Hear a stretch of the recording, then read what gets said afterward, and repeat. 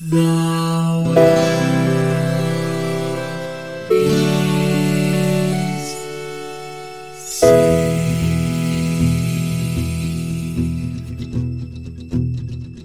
The living room's dark, save for light being cast from the big TV screen and the imminent sunrise that's teasing the one starry sky with whispers of morning.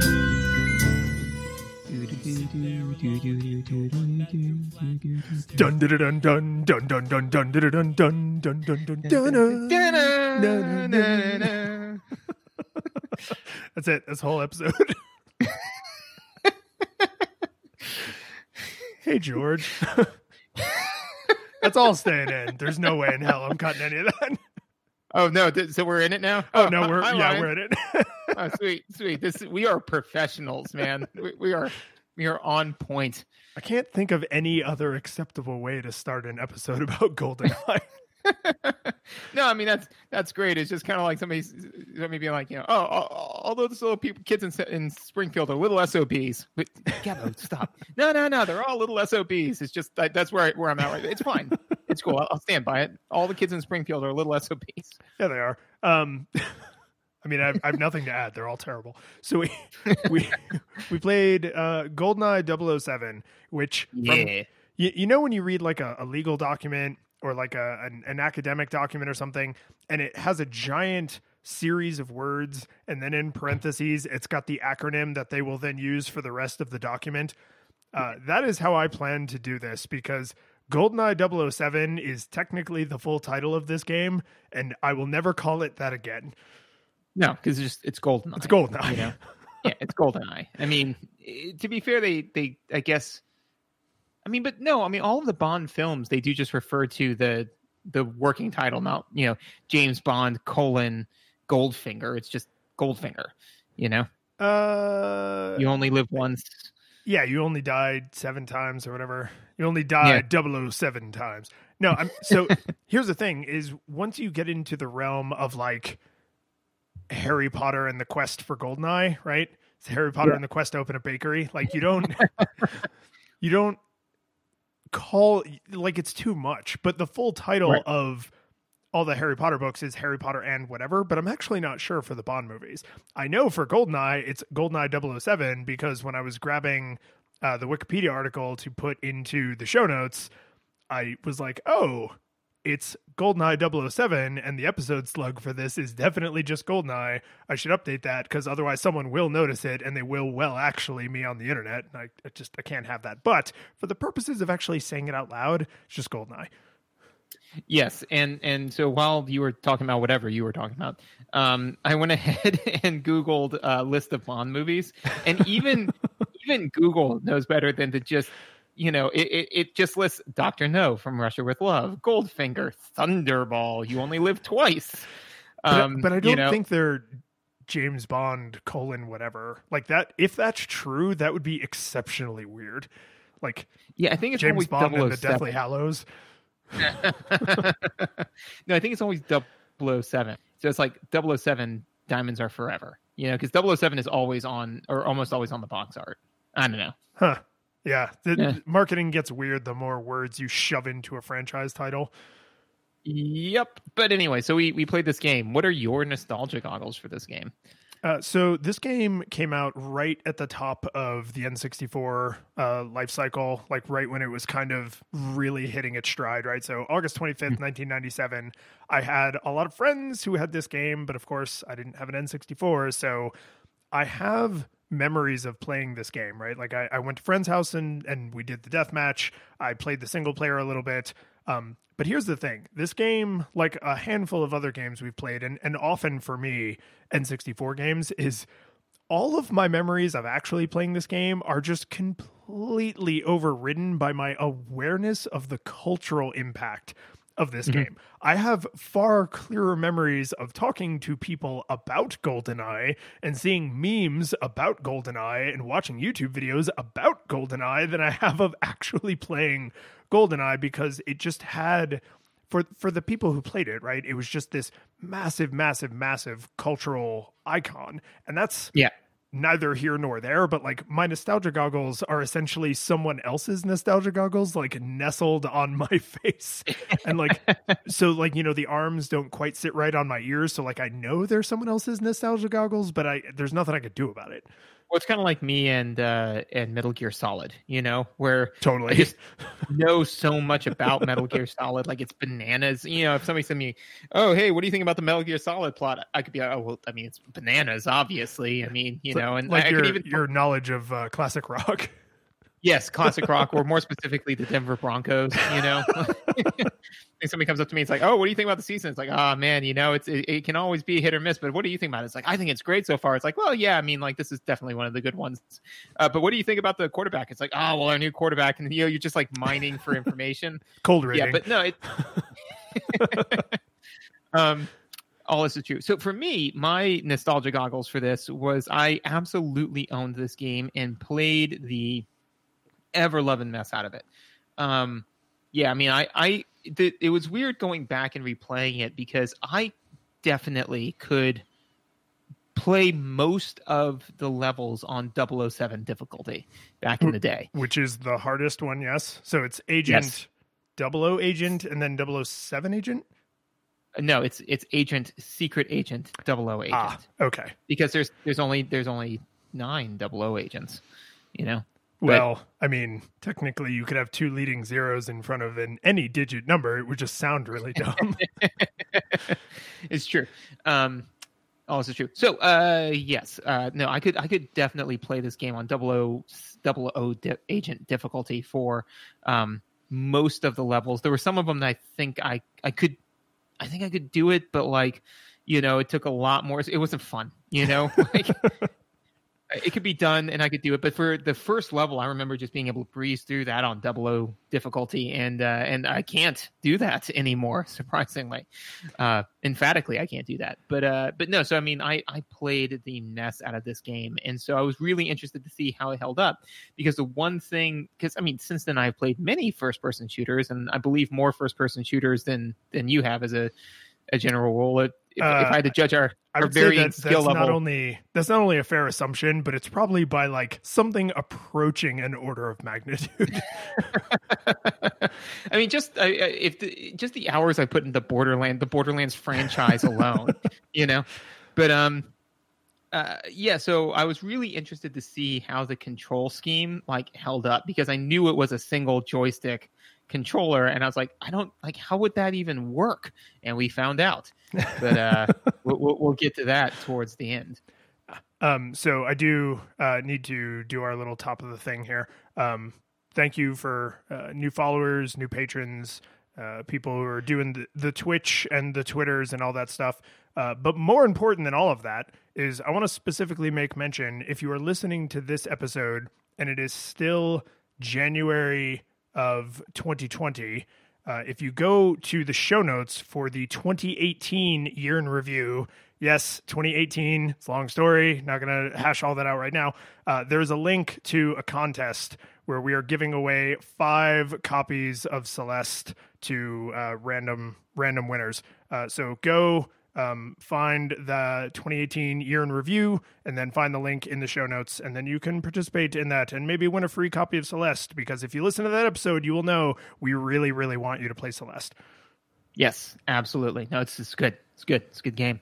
Okay. Now we can go into visuals. All right. So visuals.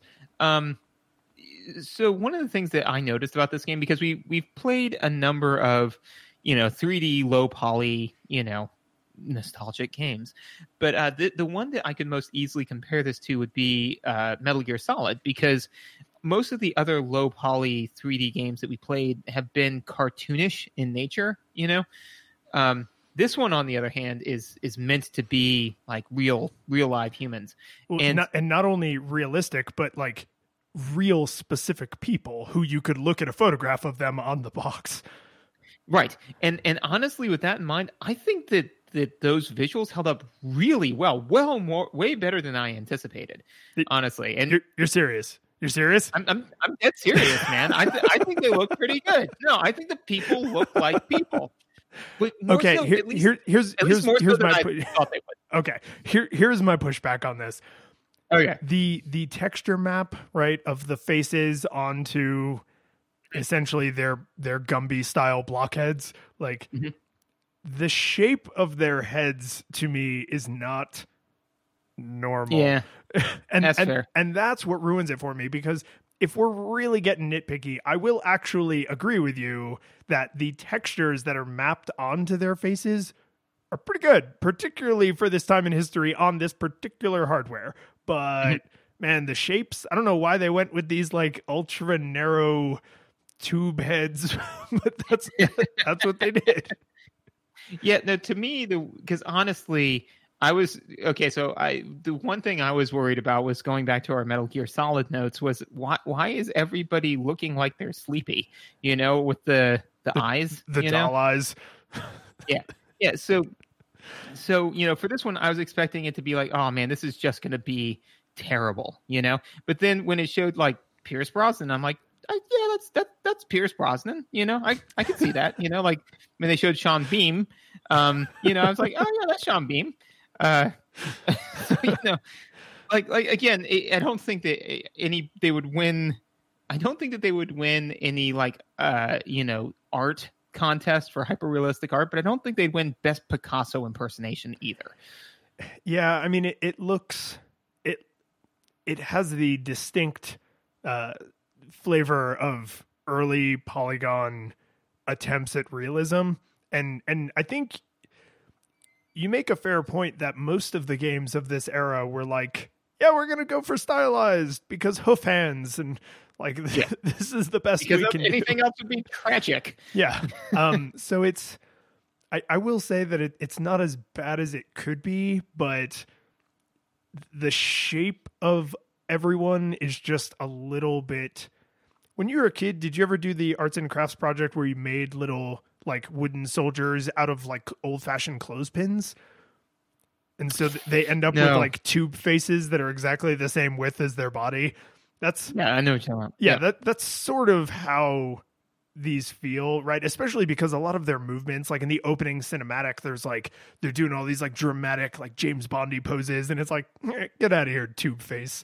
Like it's just, I don't think it hurts anything. Like it's silly, but I mean, I still like Final Fantasy VII, even though all the characters have hoof hands. So like, I can forgive that kind of thing, but I certainly don't have to praise it. Well, and I think that's the thing for me personally, is that I had like a weird reverse nostalgia goggles for the graphics, for the visuals on this, you know, because I was like, oh man, there's just no way they even come close to holding up, you know, in my head, you know.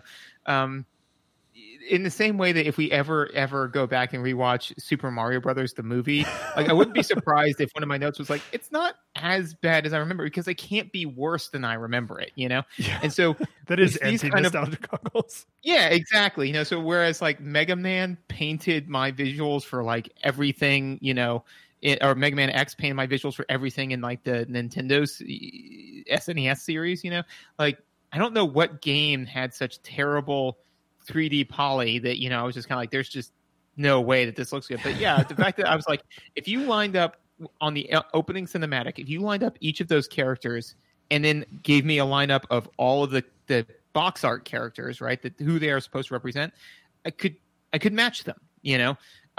They don't look amazing, but I could match them. Whereas I was expecting it to be like, I expected it to look like Picasso, where it was just going to be like, yeah, I guess that's Boris because he's got this bright red, you know, whatever tank top on or whatever he wears, you know. And there's no difference between James Bond and Alex Trevelyan, just because, you know, like, except for the fact that James Bond is in a tux most of the time. But the minute that you put him into a not tux, he's going to look just like every other person in the game, you know. So, you know, that is actually, I think, an important distinction is that the enemies that you gun down in massive numbers, they're all totally carbon copy stormtroopers. Yeah. But all of these story characters, they really went out of their way to make sure they look distinct, right? So it's like you could never confuse anything about two of the main story characters because their hair is different and their face is different. Some of them are different heights, right? Oddjob is famously really short, and that's right. Like that actually became like its own little meme, right? So there's no real way you could say like, oh, because these are low res and they're low poly, I can't tell the difference between Natalia and James Bond. This is so confusing, right? Like that in their tube head defense, that never happens. Right. Yeah. So, I mean, does this look like Metal Gear Solid 5? No. No, it does not. But it also doesn't look as bad as I was anticipating it looking. So let me ask you this then, because one of my big issues with the visuals is a lack of visuals. So the worlds were way more sparsely populated than I expected. Especially when you're outside, where you have this feeling of the vast expanse, and because the draw distance isn't super far, like one of the snow levels when you're like breaking into the facility there, you're just kind of like out in like a white nothingness with gray walls in all directions, and there aren't like snow covered trees, and there aren't like, I don't know, like old decrepit buildings that are like covered and filling with snow. Like there's nothing in the world that is not directly related to what you're supposed to be doing, with very, very few exceptions. Like basically every single thing you see is relevant to your objectives, or there's an enemy hiding behind it, or both. Like, yeah. And that surprised me, because I think you could absolutely lob that exact same critique at Banjo-Kazooie or Mario 64, right? That the worlds, like if you really looked at the individual items placed in those worlds, especially in Mario 64, you could probably say like, oh, there's not really that much here. Like the world is fairly sparsely populated, but for some reason in GoldenEye 007, in GoldenEye, it just jumped out at me. Like I would be walking down like a little path, and I was just like, because I was playing on an easy difficulty, so there's maybe fewer enemies also. And so I'd be like walking down a little path, and I was just like, where the hell is everyone? Like, what is, am I in the wrong part of Russia? Like, what is happening right now? And so the individual objects themselves are usually, they look fine. You can tell what it is. You know, more or less you can tell if it's like something you need to interact with or not, but there's just not enough stuff. Yeah. And I mean, naturally I would say that was probably a space limitation on the game, you know? Totally. Yeah. Because I mean, like, there's a lot of game here. You know, there's a lot of levels. There's a lot of different, you know, and the levels do look very unique. You know, like like the bridge level is very different from the library level, which is very different than the nuclear silo level, which is very different than, you know. Yeah, but I would definitely say that there were times when they built out too much level, and then other times when they built out not enough. So, for example, in the snow level, like there's just these vast expanses of nothingness, you know, and I'm sure, yeah, if you played on 00 difficulty, that there's more bad guys, but whatever. But then when you get to the jungle level, there's not vast expanses of nothingness. There's just vast expanses of turrets that kill you. Just turrets and palm trees everywhere. And turret palm trees. But yeah, so, you know, in that one, I think they erred too far on the other side, where they made enemies too densely populated, you know? So, yeah, and I think that it would be very difficult, or it was difficult for me to, in this case, this type of game, I think, is really interesting. It was an interesting experience for me for how my nostalgia goggles interacted with it, because there were some places where I was like, oh, this is going to be terrible, and it was better, like the visuals of the people. There were other places where, like this, where I was like, oh, this, all that is in this room is the one, you know, control panel that I need to interact with in order to open the door in the other room, you know? Yeah. And it's like, this is supposed to be like a high-tech facility, and the only thing in this room is the one button that opens the one door.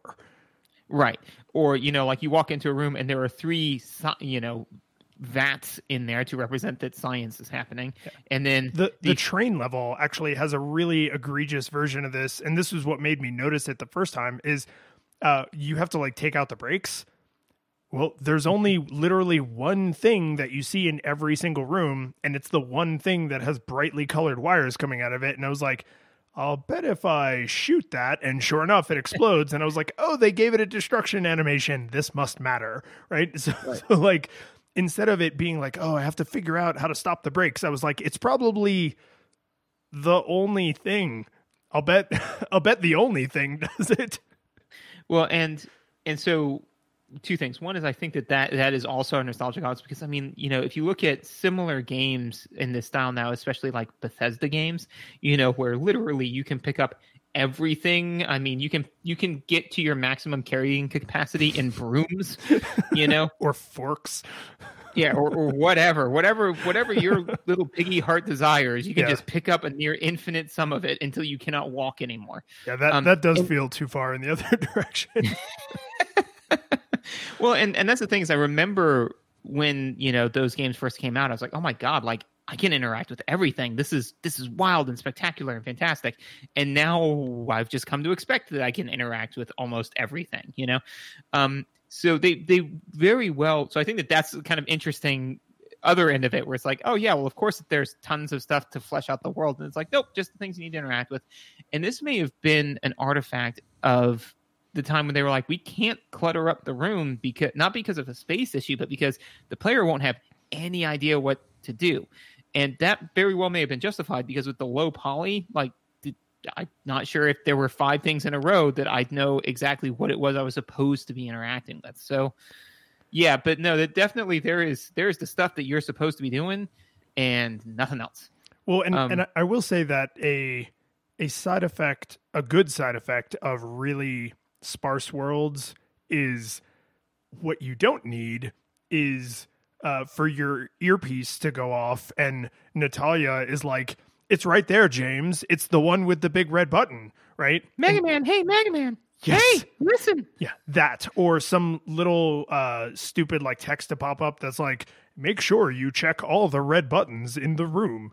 And it's like, don't, right? Because, I mean...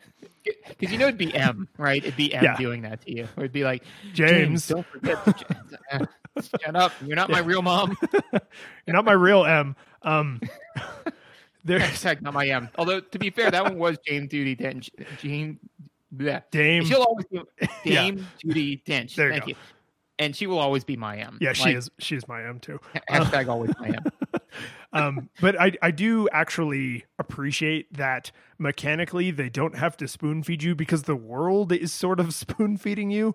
Right. Mm-hmm. But then when you go into a room and you're like, oh, here's the button to press to go through the door. Like I did notice, because I'm intentionally trying to like look at every little nook and cranny of the world. But once I was like replaying levels and I was like in the same areas over and over again, like I stopped caring because I was just like, oh, I got to run in here and press the button. Bink. Okay. Now run over here through the door before it closes. Okay. Run. Right. So like it stopped mattering that there weren't 25 buttons in that room and I had to remember which was the right button to press. And if the positive side effect of that is I don't have M in my earpiece reminding me of all my basic 00 training, like that's fine. That to me seems like a fair trade-off. Yeah, right. So what did you think about the diegetic UI? So this is a perfect little transition because I can imagine them trying to provide, in like a modern game, trying to provide the exact mechanic I was just railing against through diegetic UI, where it's like your watch goes off and you have a message from Q and he's explaining how to like use a key card in the locked door. And it's like, no, just make a game where that's not complicated because a 00 agent would know how to do that, right? So right. They saved on all of those clunky mechanics by keeping the world sparse. But then the things that are there seem to be fairly well crafted, and the diegetic UI, the does it have a goofy name? The smartwatch, his Android watch, right? Yeah, I actually think it probably did have a goofy name at the time, but now it's just a smartwatch. Yeah, because we have the technology now. Like we have that. Aside from the lasers, we've got that watch. Yeah. So when you pause and he lifts up his Fitbit and sees how many steps he's gotten that day, like it's actually. I mean, to me, I will always think of that as being a Fallout thing because when you pause in Fallout, you look at the Pip-Boy, right? Right. But it's the exact same thing. I mean, and this way predates this, so it's actually a GoldenEye thing. Yeah, and the original Fallout games were also around this time, but those were not first person, so I cannot say for sure if they use the Pip-Boy UI because I actually honestly don't remember. But either way, right? Whoever gets to claim credit for it. Like, I still really like it because it does not feel shoehorned. It doesn't feel forced. It doesn't feel like they were like, oh, we got to work the watch into the game somehow. Oh, let's just make it the pause menu. Like, it actually feels completely appropriate that is where you would interact with settings. But then also, like, there's certain items that you can't rotate through using the rotate my guns button, right? Like, you have to go into the watch UI to select it. And it's like kind of charming, right? And then like when you have like a health meter on the left side and your body armor meter on the right side. And when you get hit, those flash on the screen for just an instant. But then if you pause, that's the only way to see your current health. You see your health when you are taking damage or if you pause, but there isn't just a floating health meter. There isn't a floating go this way indicator. There isn't a floating anything, right? Except ammo. Right. And I think that's, to me, it helps with the immersion, because if you had a health bar up there, that's very gamey, So it just flashes you the information of like, hey, but the thing is that if you're being a good secret agent or 00 agent, you shouldn't be seeing that a whole lot. You should be sneaking around all super stealthy like, So yeah, you could definitely go large spans of time without really directly interacting with any real UI, just if you know what you're doing, which means that the better you get at the game, the less like a game it feels, and the more you get into like a rhythm of being the 00 agent. And I think that's given the constraints at the time, and especially the degree of pioneering that was being done at this time, where it's like, some people are like, how do you make a game? I mean, we're on the outer cusp of how do you make a game, but we're also in the beginning of let's add a whole nother dimension and see how all that plays out. So to say like, listen,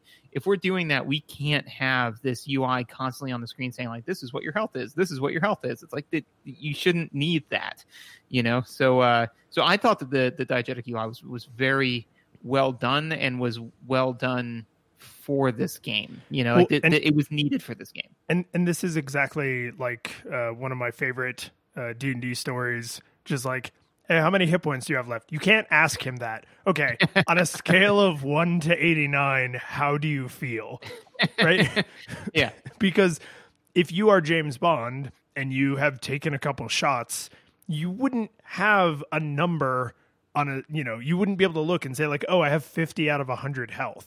Right? And even though like that can be beneficial in a video game like environment, it's not, you shouldn't be getting shot. Like the goal is not to tightly manage your health. It's a stealth shooter where you should not be getting shot at all, right? So when it flashes, I kind of okay. I'm thinking this through on the fly, so this may sound really stupid when it comes out of my mouth, but when the health or the body armor indicators flash on screen when you get shot, I like to think of that as you got shot, and so he quickly looks at his smartwatch, which tells him like how badly he's right, because it's measuring like his pulse and it's measuring his blood pressure and it's it's doing all these like sci-fi things, right? And so the reason it flashes on screen is because he only has a second to glance at it because people are shooting him. Right.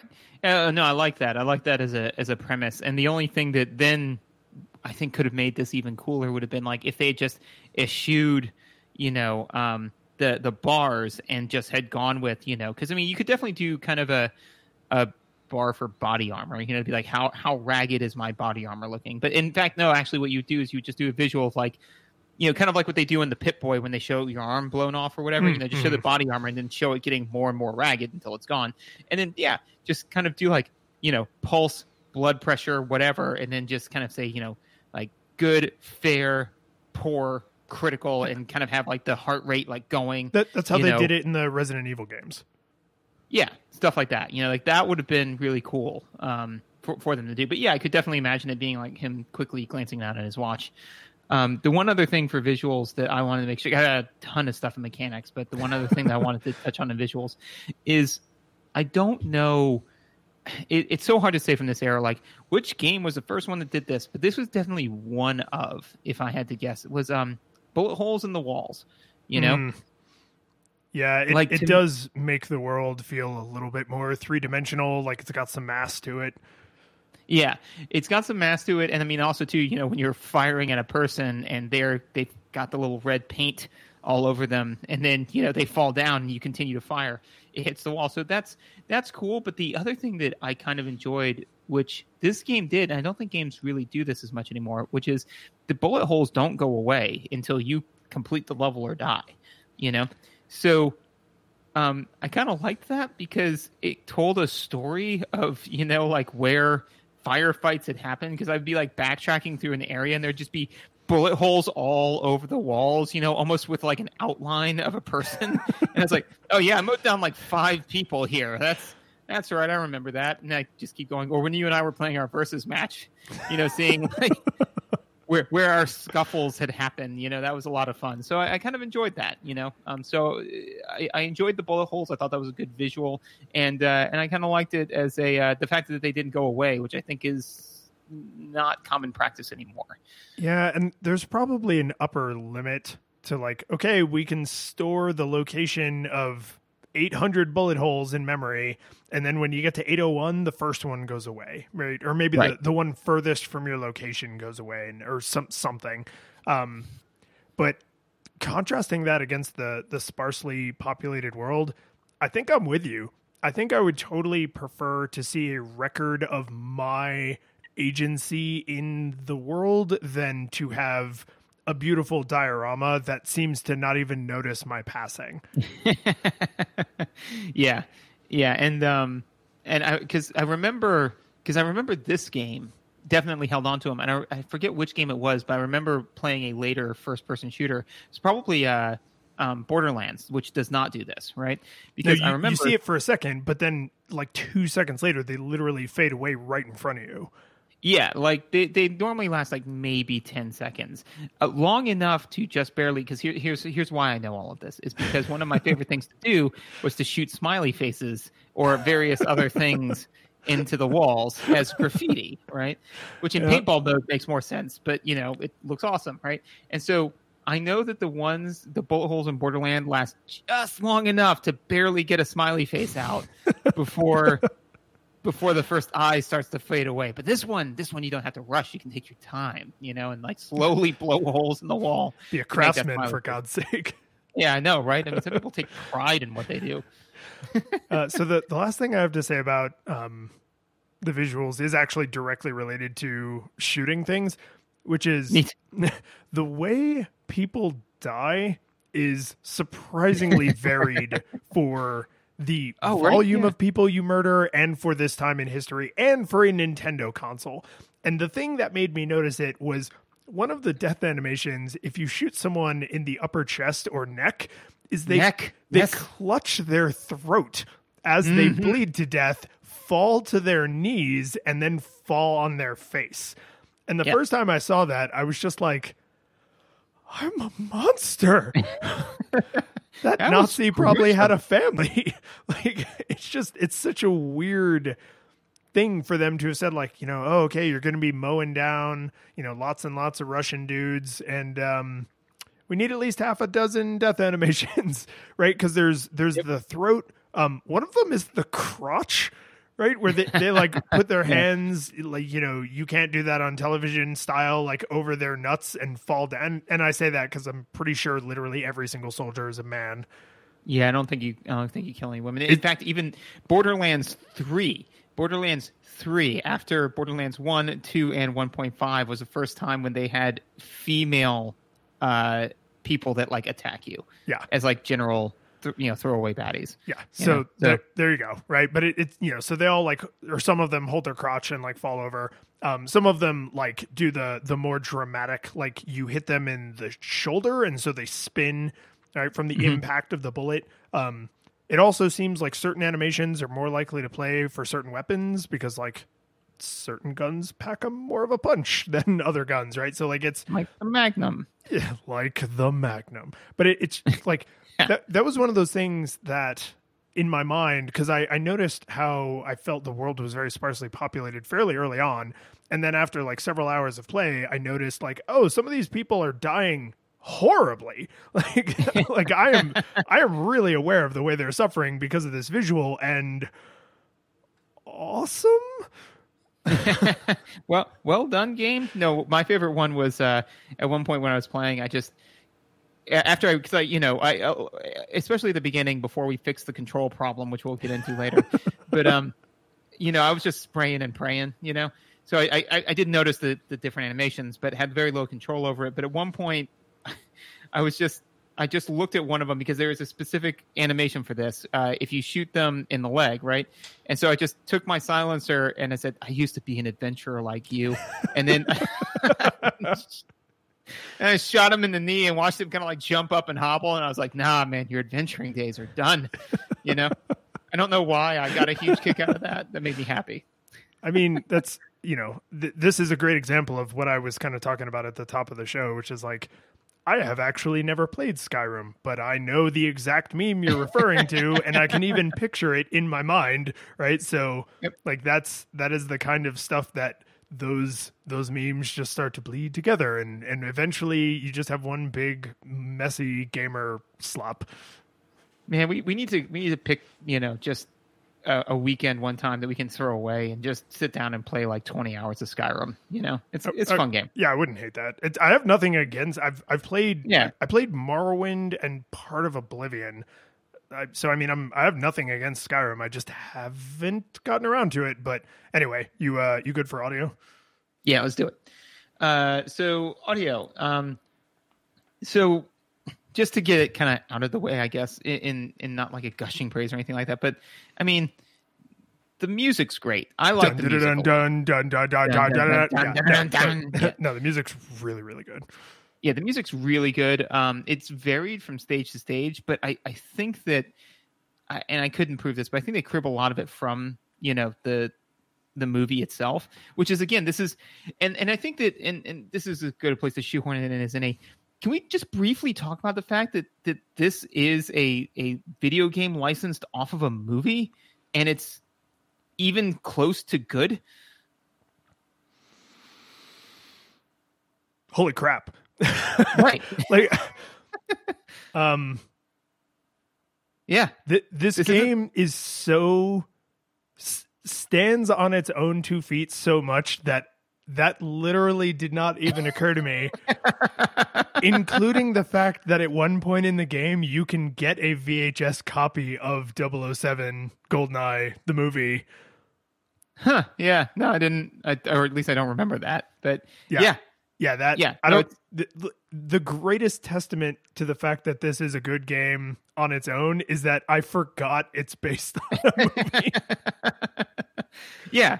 I mean, so that's the thing is that, so I think that they probably pulled a lot of they definitely pulled the GoldenEye theme, the 007 theme from the movie. But, a lot of the music is very, very much, it feels like movie music. It has that same feel to it. So you really do get the feeling that you are playing through the movie because, it has that level of quality behind the music. Yeah. And let's juxtapose that against the sound effects, which are so benign and uninspiring. and I think that's largely because they didn't want the sound effects to be the star, right? It's when there's gunfire, you just hear a lot of gunfire noises, but there aren't tons of beeps and boops. There's virtually no spoken dialogue, right? It's all done in very awkwardly placed text on the screen. Which is weird. Yeah.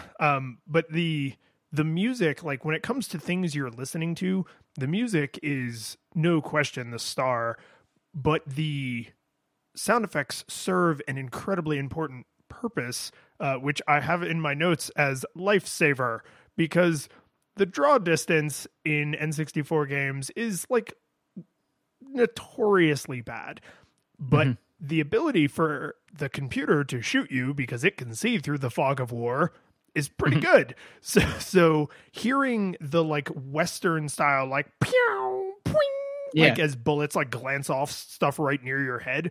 Like you need that. You really, really super need that audio feedback because it lets you know if someone is shooting at you, and it lets you know if your shots are hitting the mark, right? So this is like a really, really crucial thing to have in a firefight is like, are my bullets hitting or not? Are their bullets hitting or not, right? Is someone shooting at me that I maybe can't see, right? So there's, even though the sound effects are just woefully underwhelming, the role they serve is absolutely crucial. And I think that might be why they're borderline cartoony, like a little bit silly, because they were like, no, you need to know. Like, you need to hear the like, pew, like when a bullet like ricochets off something, because that gives you crucial information.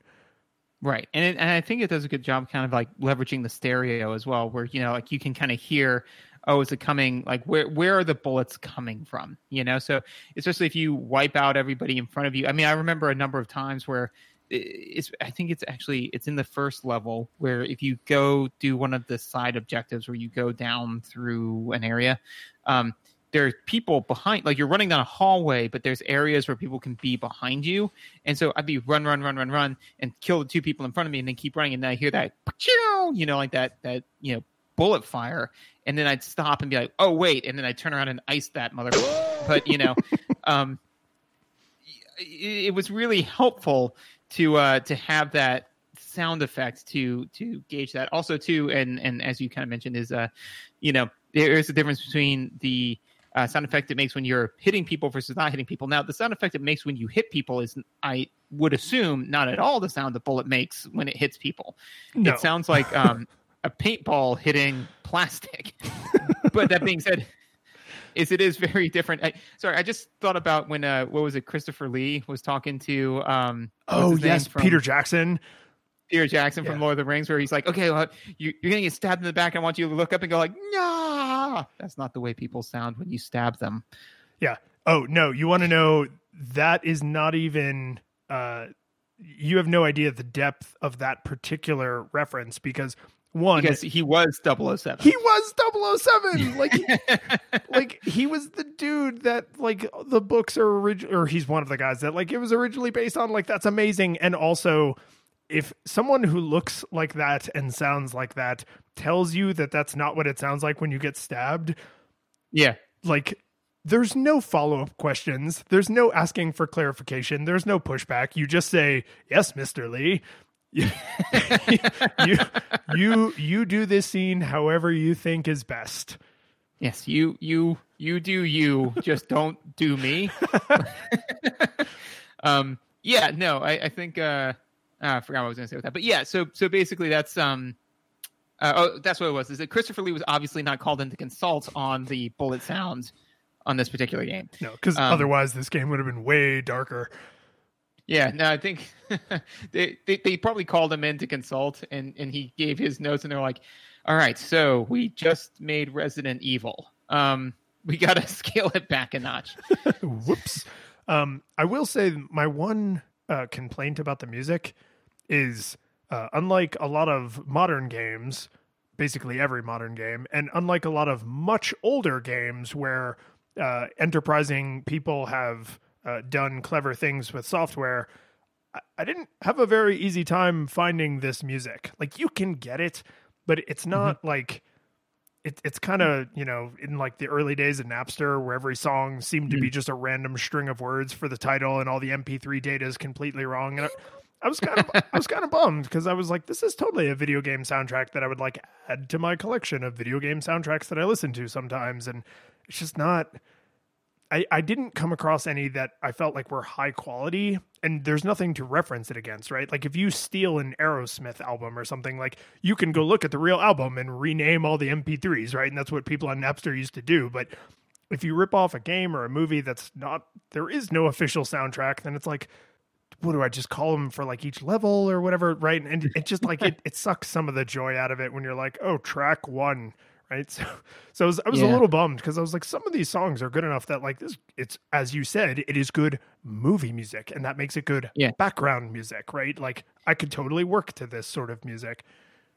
So this is a purely philosophical question, but can because I mean it's really neither here nor there, but can you hold the game accountable for its music not being readily available? No, and I'm not holding the game accountable. I'm just commenting. Yeah. Okay. Yeah. I mean, even if you were like, it's like I said, it's neither here nor there. But I was just kind of like, yeah, no, that does suck.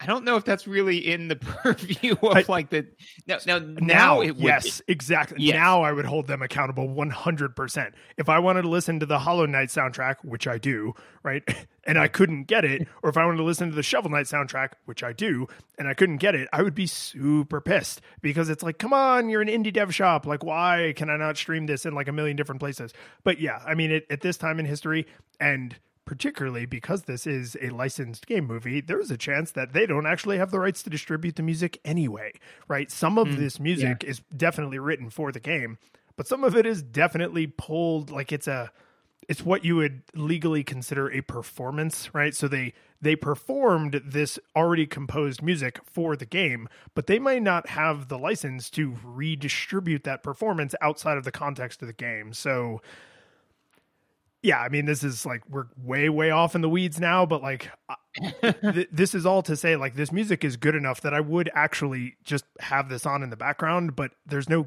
great way to do that. There are okay ways to do it. There's no great ways. You have anything else for audio? I do not. So gameplay / controls, and I say gameplay / controls because we gotta talk about the controls. So, all right, first person shooter with one analog stick. That's boo. I mean, it's bad. It's real bad. And so we played this on a Twitch stream, right? Which I assume is still available for the populace, where they can see how badly I pwned you. So the full recording Twitch keeps for a little while, but I highlighted 2 entire matches. So those highlights will be there indefinitely. So yes, you can go and find my Twitch stream and find the highlights of you pwning the crap out of me. Do you want to guess which 2 matches I kept? The grenade launchers, throwing knives, and slappers. Slappers was ridiculous, man. I mean, I don't know, there were so many good ones, especially, and this is definitely, we've run afoul of talking about the game, just talk about other media, but whatever. No, I mean, like, there was a number of times though where I remember one where like you were hunting me down like a dog because I had like 1 hit point left and you had more and it didn't matter, you know? And so then all of a sudden, like, I found some body armor. I was like, oh, the tables have turned. And then like just the amount of bravado and confidence that just having that body armor and stuff, because if you got body armor, you're a god. If you don't have body armor, you're naked, basically. So I think this is an important place to mention something you said offhandedly a second ago, which is we both played the legit single player with the garbage original controls, and we suffered through that nonsense. But then when other people had to watch us play the game, we were like, we would like this to be more fun. And so there are ways that I will not outline. There are no links to this in the show notes because I won't openly support this, but you don't have to work very hard to find versions of this game that support modern controls. And so on the Twitch stream, to make us shooting each other more fun, we did that with modern controls, but we did everything else the legit old-fashioned cartridge single stick way, and it was terrible. But so those 2 things are distinct events in history. Right. So yeah, we played it with the old garbage modern control or garbage old controls, and man, it was atrocious. I was really happy with the way that we were able to figure out how to kludge a controller to mimic modern controls. But basically, the way this works is that you look up and down using the analog stick and move. You Sorry, that's what it is. You move forward and backward backward with the analog stick, and you turn left and right. Yeah, so you move forward and backwards, and you look left and right. And with the C stick, you move left and right and look up and down. Which the best way to think about it is, imagine how you would move through the world if your neck was broken and in a brace. So every time you wanted to turn your head, you had to turn your entire body, and now that's the direction you're facing. Yeah, I think we called it the Batman controls, right? Yeah, because it's the Yep. But so, and this is just one of those ones where it's like, I feel like when I'm talking to Teddy, my son, and I'm just kind of like, oh, dude, I see your logic and just so close, but not quite it, because, they were like, well, obviously we've got one analog stick. So, you've got to move forwards and backwards. So that's got to be forwards and backwards. And I mean, like, we'll just make everything generally on, that on the shooting plane. And then, if you want to strafe, which is a cool, fun, extra thing you can do, but then you can use the C-sticks. And if you want to like look up to aim, then that's a cool extra thing that you can do. I mean, they wouldn't have known that, that's 110% necessary, and that every other game after it would map a very specific way. But at the same point in time, is such an astronomical miss that it almost makes the game unplayable. Well, and I was thinking about this, because the controls are essentially what you would have if you mapped the way you use a mouse to the thumbstick and the WASD to the C buttons, except the left and rights are reversed, right? And so what you end up with is the idea of mouse controls, except horrible. Like the thing I'm likely to be doing in bulk is moving forwards and backwards, but the thing that I need to do with like a lot of precision and suddenly is changing my orientation, right? Mm-hmm. And so the reason a lot of people are diehard mouse and keyboard people when it comes to shooters is because a mouse is a precision tool, and the mouse is the one you use for orienting yourself. And then the clumsy WASD keys are what you use for forwards and backwards and strafing, right? And so you have two tools that are very, very different and very, very good at their respective tasks. When they moved this to the N64 controller, they said, what if we did that, but halfway the opposite and worse? It's just like, no. What if not that? And honestly, and then I'll stop bragging on this, is the control scheme was so difficult to manage. It gave me motion sickness, because I remember I was playing it over at your house, and like, because of the amount that you have to move the camera in order to navigate the world. So like, generally, I can walk around a pillar and never take my eyes off the pillar in a modern game very easily. This game, it's almost impossible, so because of that, you're looking around the room constantly and then moving, and that actually, and I don't get motion sickness. I mean, I can sit there and read in a car for days and not have any issues. It gave me motion sickness, so I was like, ooh, is this like, I gotta stop playing this for a little bit. And so that's another thing when thinking about like, should you recommend this? Does it require nostalgia goggles? It may require like motion sickness goggles, because it's a real problem. What's that, the drug? It's like diazepam or some. Oh yeah. No, there's some like seasickness drug.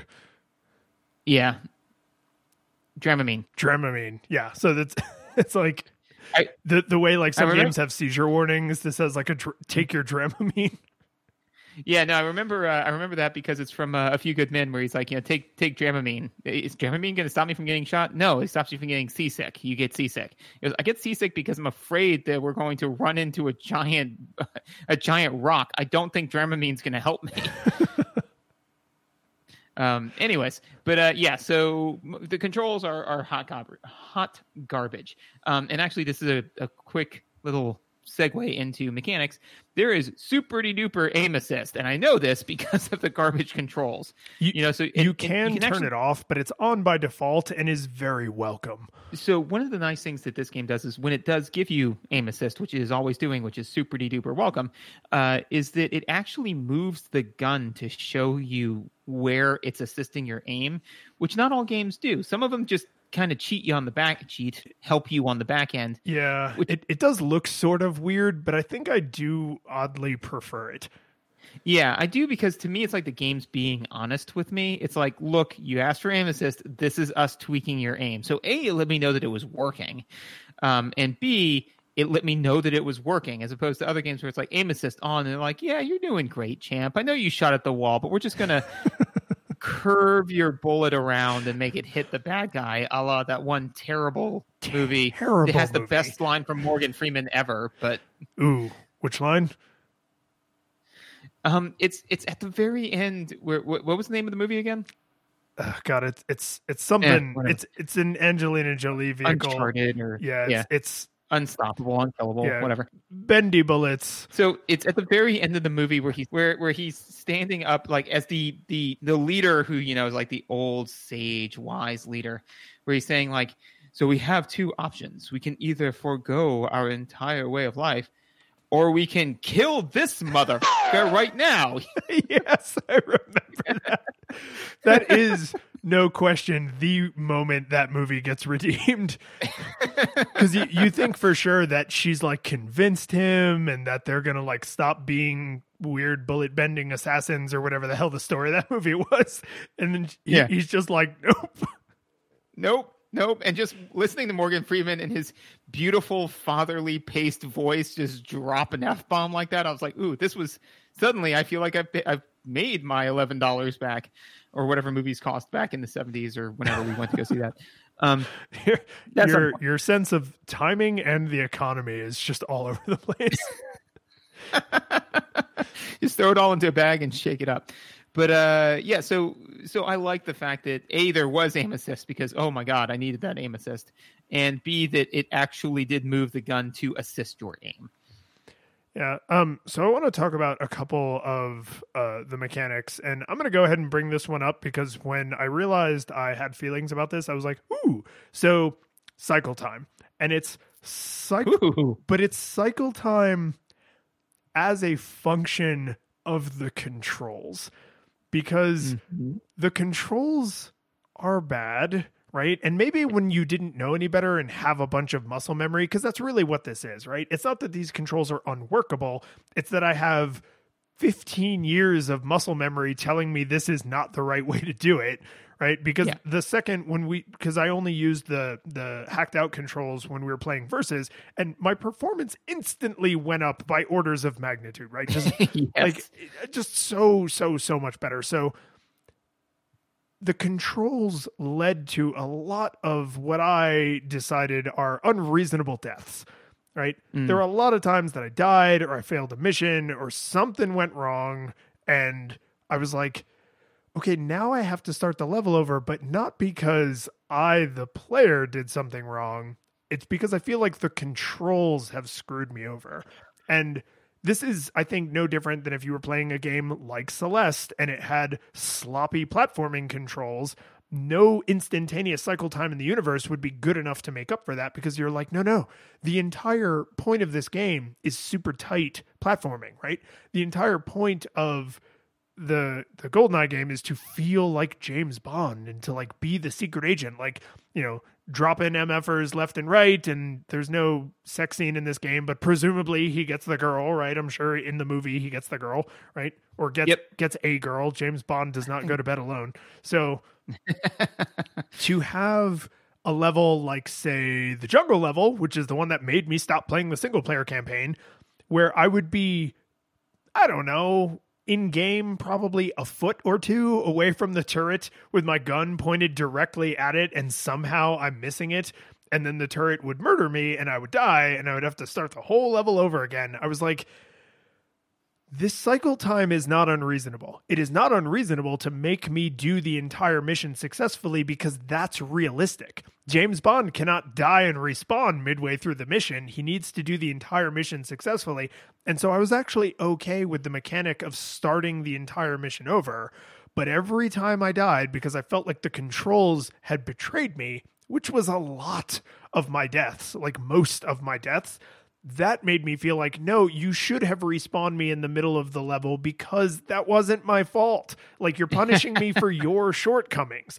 And so I realized, like, and this is true, like, of mechanics or of anything else, but because the controls in this are so unique in the grand arc of history, like, single stick shooters did not win out historically.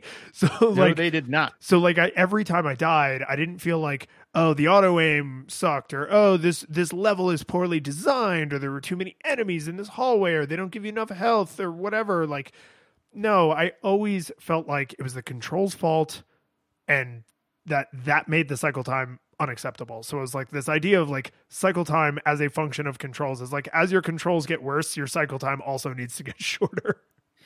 So interestingly, so because I've been kind of kicking around this theory for a little bit, and I want to see, as a good scientist, is see if I can, if it will pan out against critique, right?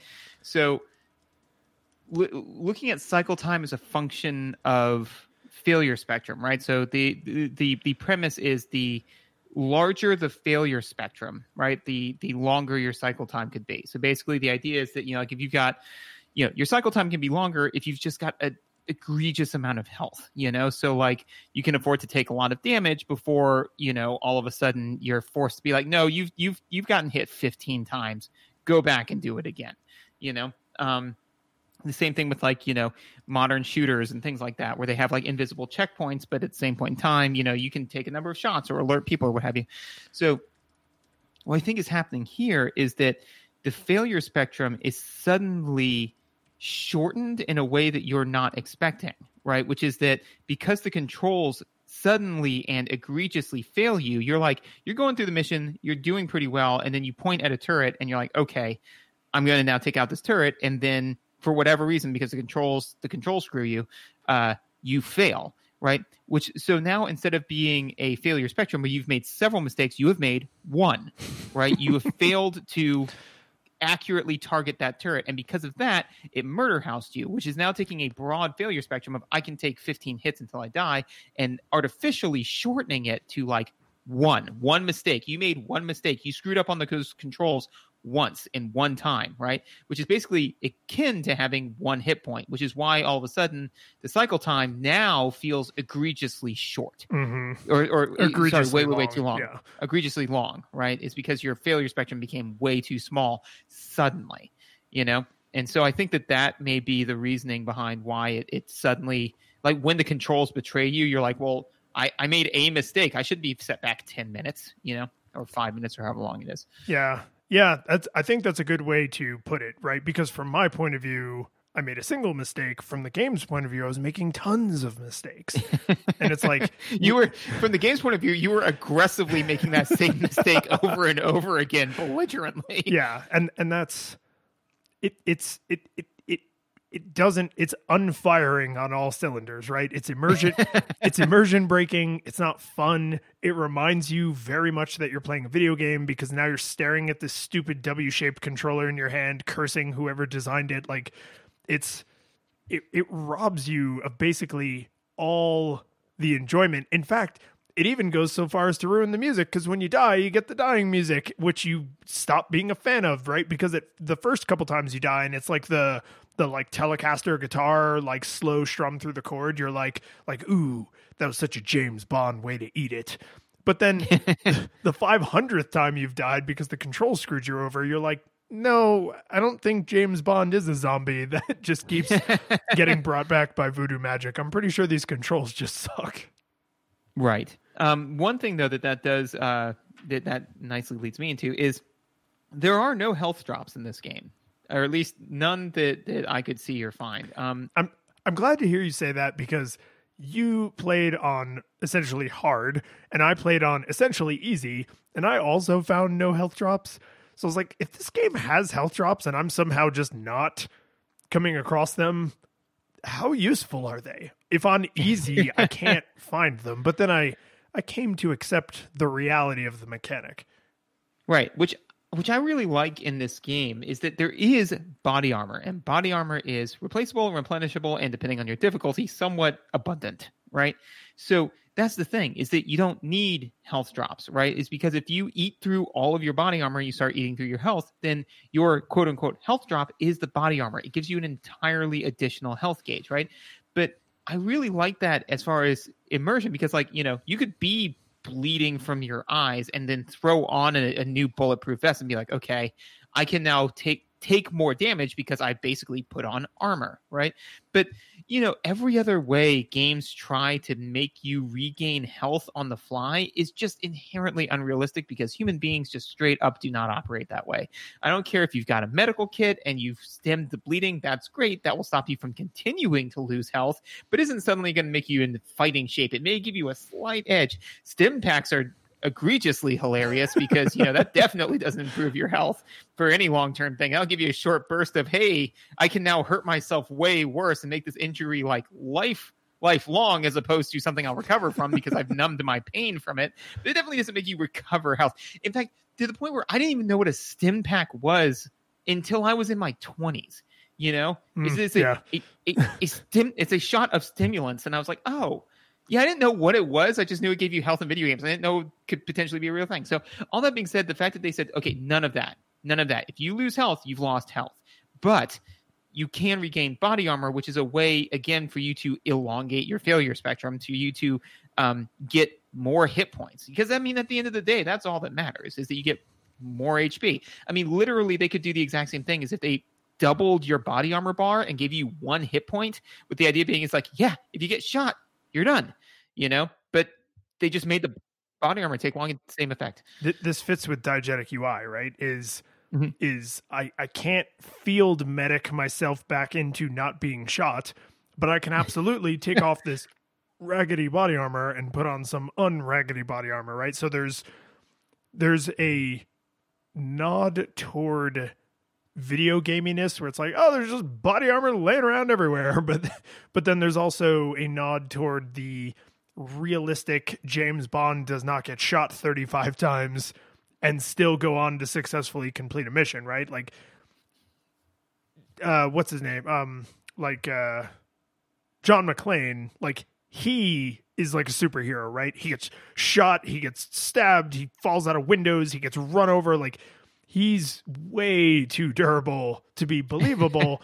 It's almost kind of video gamey. Whereas if James Bond like takes serious damage, like a bullet wound or a knife wound, that's like a huge dramatic part of the movie, and it's like a big deal. And then there's slow piano music playing while he like sits in the shower and like pulls it out with his field knife, and there's blood everywhere, right? Like it's a big deal. Yeah. And so how do you reconcile that like pseudo realism with a video game? And it's like, oh, just body armor, right? And I think it would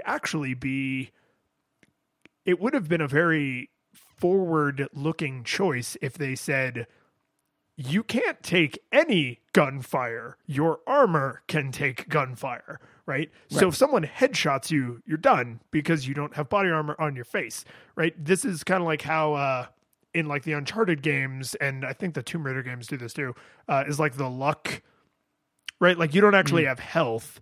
The fading out of, things get red and like the color goes out of the world is because that last bullet barely missed you. And this next one, that one found its perch, right? Yeah. And so if they made this game where they were like, you don't have any health, like your health meter doesn't exist. What you have is a body armor meter. And because you're a secret agent, you start every level with no body armor. Right? No body armor. With no body armor. Yes, because you have to procure the body armor on site. And they could put it at the very, very, very beginning of every single level. But I think that would be cool. And that is essentially what history has borne out. So like you can see the way things have become almost kind of fomenting in their brains at this point. Yeah, the two changes that I would make is that, one, I think that you're right, is that depending on the mission, you should either start with or without body armor, which is a great way to modulate difficulty and a great way to kind of embody in the place. So like in the one where you're trying to infiltrate the dam, right? Well, yeah, you'd be wearing body armor. They'd send you in with body armor, but in one where, you're dropped into the jungle all willy-nilly, like after 15 other things have gone on, then no, you wouldn't have body armor. And then I would say what could make it interesting is that you have 2 hit points, and a headshot just counts as 2, right? So the idea being is that like, because then you could have that thing where it's like, oh man, I've taken a bullet in the arm, but I'm going to keep muscling on. I'm going to keep going for it, and oh, I got some more body armor. So that helps. But yeah, but then if it's just kind of like, well, if you get shot in the head, so if you run out of body armor, then you are always at risk of an instant death, which would really, and then if you got hit and it wasn't an instant death, then you'd be like, oh God, okay, no, I'm still alive. I'm still here, but man, I've got to throw a grenade to throw them off or do whatever. I think that, and you can kind of, again, like without the health drops, you can kind of see that they're playing around with it. But I think that one of the places where this game consistently falls short to a degree, again, with viewing it through the nostalgia goggles, is that they they were beholden to some of the old things where they're like, well, you've got to have some hit points, you know?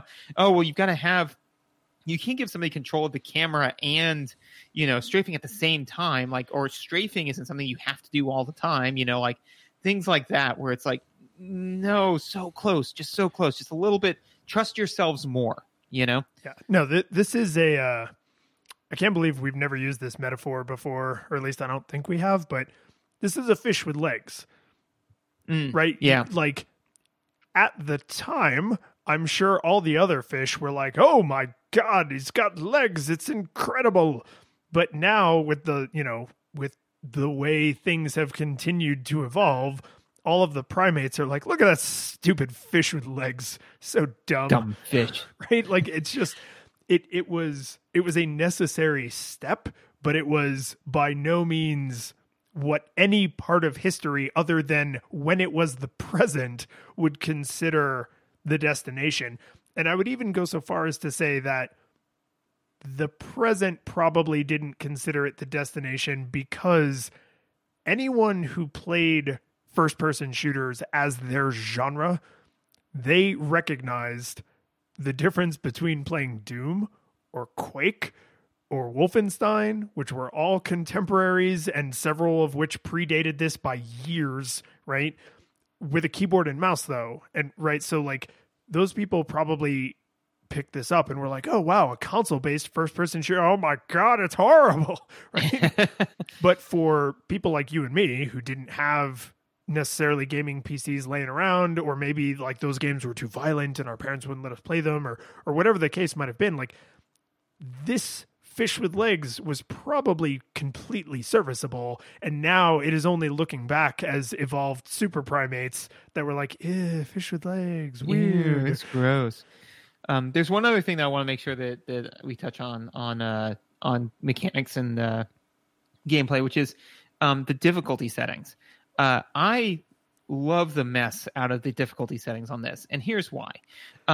Not only is it all of the standard schlock of like, oh, well, you effectively have less hit points, i.e. the bullets hit you harder, and the enemies are more accurate and more plentiful, and all the standard, you know, difficulty stuff. But they add additional objectives, you know, which I really like, and especially because you can still kind of touch, like it doesn't, all of the equipment is still in your inventory on the easy mode. Like you can still go through the motions of doing it, but you know, it really fleshes out the world because it's like, oh, you're an agent. All you have to do is just bungee jump off of this thing. Oh, you're a secret agent. Well, you need to do that, and you also need to disable all of the alarms. Oh, you're a 00 agent. Well, you need to disable all of the alarms. You need to upload this. You need to do this, and so it puts you through a more intense meat grinder for way longer because you've got to go more places and do more things and do them more expertly. You have to do them more like a spy, you know, and I really like that. I know other games do that, but I feel like it's rarer than we normally think. Well, and they do it in a way that I thought was really intrusive at first when I noticed it, and then I realized that it is definitely intrusive on purpose, which is the mission briefings all have the exact same description and text from M and Q and Moneypenny, right? Like that is all the same regardless of how many mission objectives you have to complete to actually finish the level, which for me, playing on easy, clued me in to the fact that there was like a wider world out there, right? Like, oh, there's more to, like, why is Q talking about this thing that's not on the mission objectives? Oh, I wonder if I was playing on the harder difficulties, if that would be a mission objective and it's not just flavor text. And then I confirmed it without switching to a harder difficulty because in one of, I think it's the level right before the train level where you're in like the depot, like before you board the train, I think. And there's like a safe with like a key and there's like this other thing that you can like blow up or something. And I did those things and nothing happened. It didn't say like destroyed the thing or unlocked the safe and got the VHS copy of 007, right? Like there was no indication that what I did was like mattered at all. And in a game where there is no superfluous stuff, and the fact that that safe is there means that safe matters, and the fact that you can disable this thing or blow that thing up or turn this thing on or off, like if it's there, it must matter. And so combining that with the detailed flavor text that specifically called out these parts of the world, I was like, oh, these are the things I will be tasked with doing on the harder difficulties, but they still let you do it on the easier difficulties so that when you see it later, it's not completely foreign to you. Like, this is a great way to make the world feel consistent, but make my ability as a player feel like it's improving. Like, oh, this mission, before I could only do this one on agent and there's only 2 objectives, but now I can do it on, 00 agent, and there's 5 objectives, and I can do it all even without getting the secret body armor, right? Like there's no avatar growth. It's all player growth, which is, I think, pretty impressive for a silly movie-based James Bond shooter on the N64 with a single control stick. Like, that level of forethought about the game design is pretty damn impressive. Yes. No, absolutely. And that's all I got. You got anything else you want to hit on? Before we wrap it up, I do have this one story I want to share with you. I think part of this may have happened on stream, but I don't know if that recording is still up there because, they phase out unless you make a highlight or a clip. The train level. So at the end of the train level, you get locked in a room and they're like, oh, hey, we're going to blow you up and then you'll be dead. Ha ha ha. And there's a panel in the floor and you have a watch laser and you have to use your watch laser to shoot off. I think it's something like 75,000 little metal brackets. Yeah, I think it's... Well, would it be a factor of 2 though, right? What do you mean? Well, like, it'd be like, because it'd be computers, it'd be like X to the like 2 to the X, right? No, they can represent other numbers. No. I'm pretty sure. Okay, yeah. So it's 2 to the 800th power little stupid metal things you have to shoot off. You only have 300 shots. The thing goes through ammunition basically instantaneously. So you press the button and it's like, oh, it's empty. And so this was the thing that almost made me stop playing the game until I learned how to lock the targeting mode on. Because by default, you have to hold the button, but you can switch it to making it a toggle. And so you have to sit there and aim at your feet with these jank controls, and you have to shoot this stupid little panel out, and you have 60 seconds because they're going to blow you up, right? So you have to do precision shooting, which is already not something they should require you to do. And you have to, in fact, they have entire mechanics we talked about with the auto aiming where they don't require you to do precision shooting. So you have to do precision shooting with these terrible controls under time pressure. And this is the very, very, very end of the level. So if you die, you have to literally replay the entire level. So I probably did, I don't know, realistically, it was probably 15 or 20 attempts it took me to beat the stupid level because I just couldn't. My brain just would not wrap itself around these controls. And I was like, I know it needs to be done. I just can't make my thumb, not thumbs. I can't make my thumb do it. And it was driving me nuts. And the thing that really almost made me throw my controller, and everybody says like, oh man, it was such a controller throwing moment. This was the one that I seriously, like, I had actually wound my arm back and I was going to smash this thing into the ground. You cannot duck and you cannot jump in this game. There is no way to duck. There's no way to jump. It is never required or expected, and it never happens accidentally. You can't walk off a ledge and fall because the game does not have a concept of gravity, right? You cannot duck. You cannot jump. I finally, on like attempt number 600, shot this stupid panel out, and I fell through it, and then somehow leapt back up into the train car just as it was exploding. And I'm not kidding, man. I swung my arm all the way back and my brain was just like, don't. You're better than this. And if you cannot throw this controller now, you'll never throw a controller.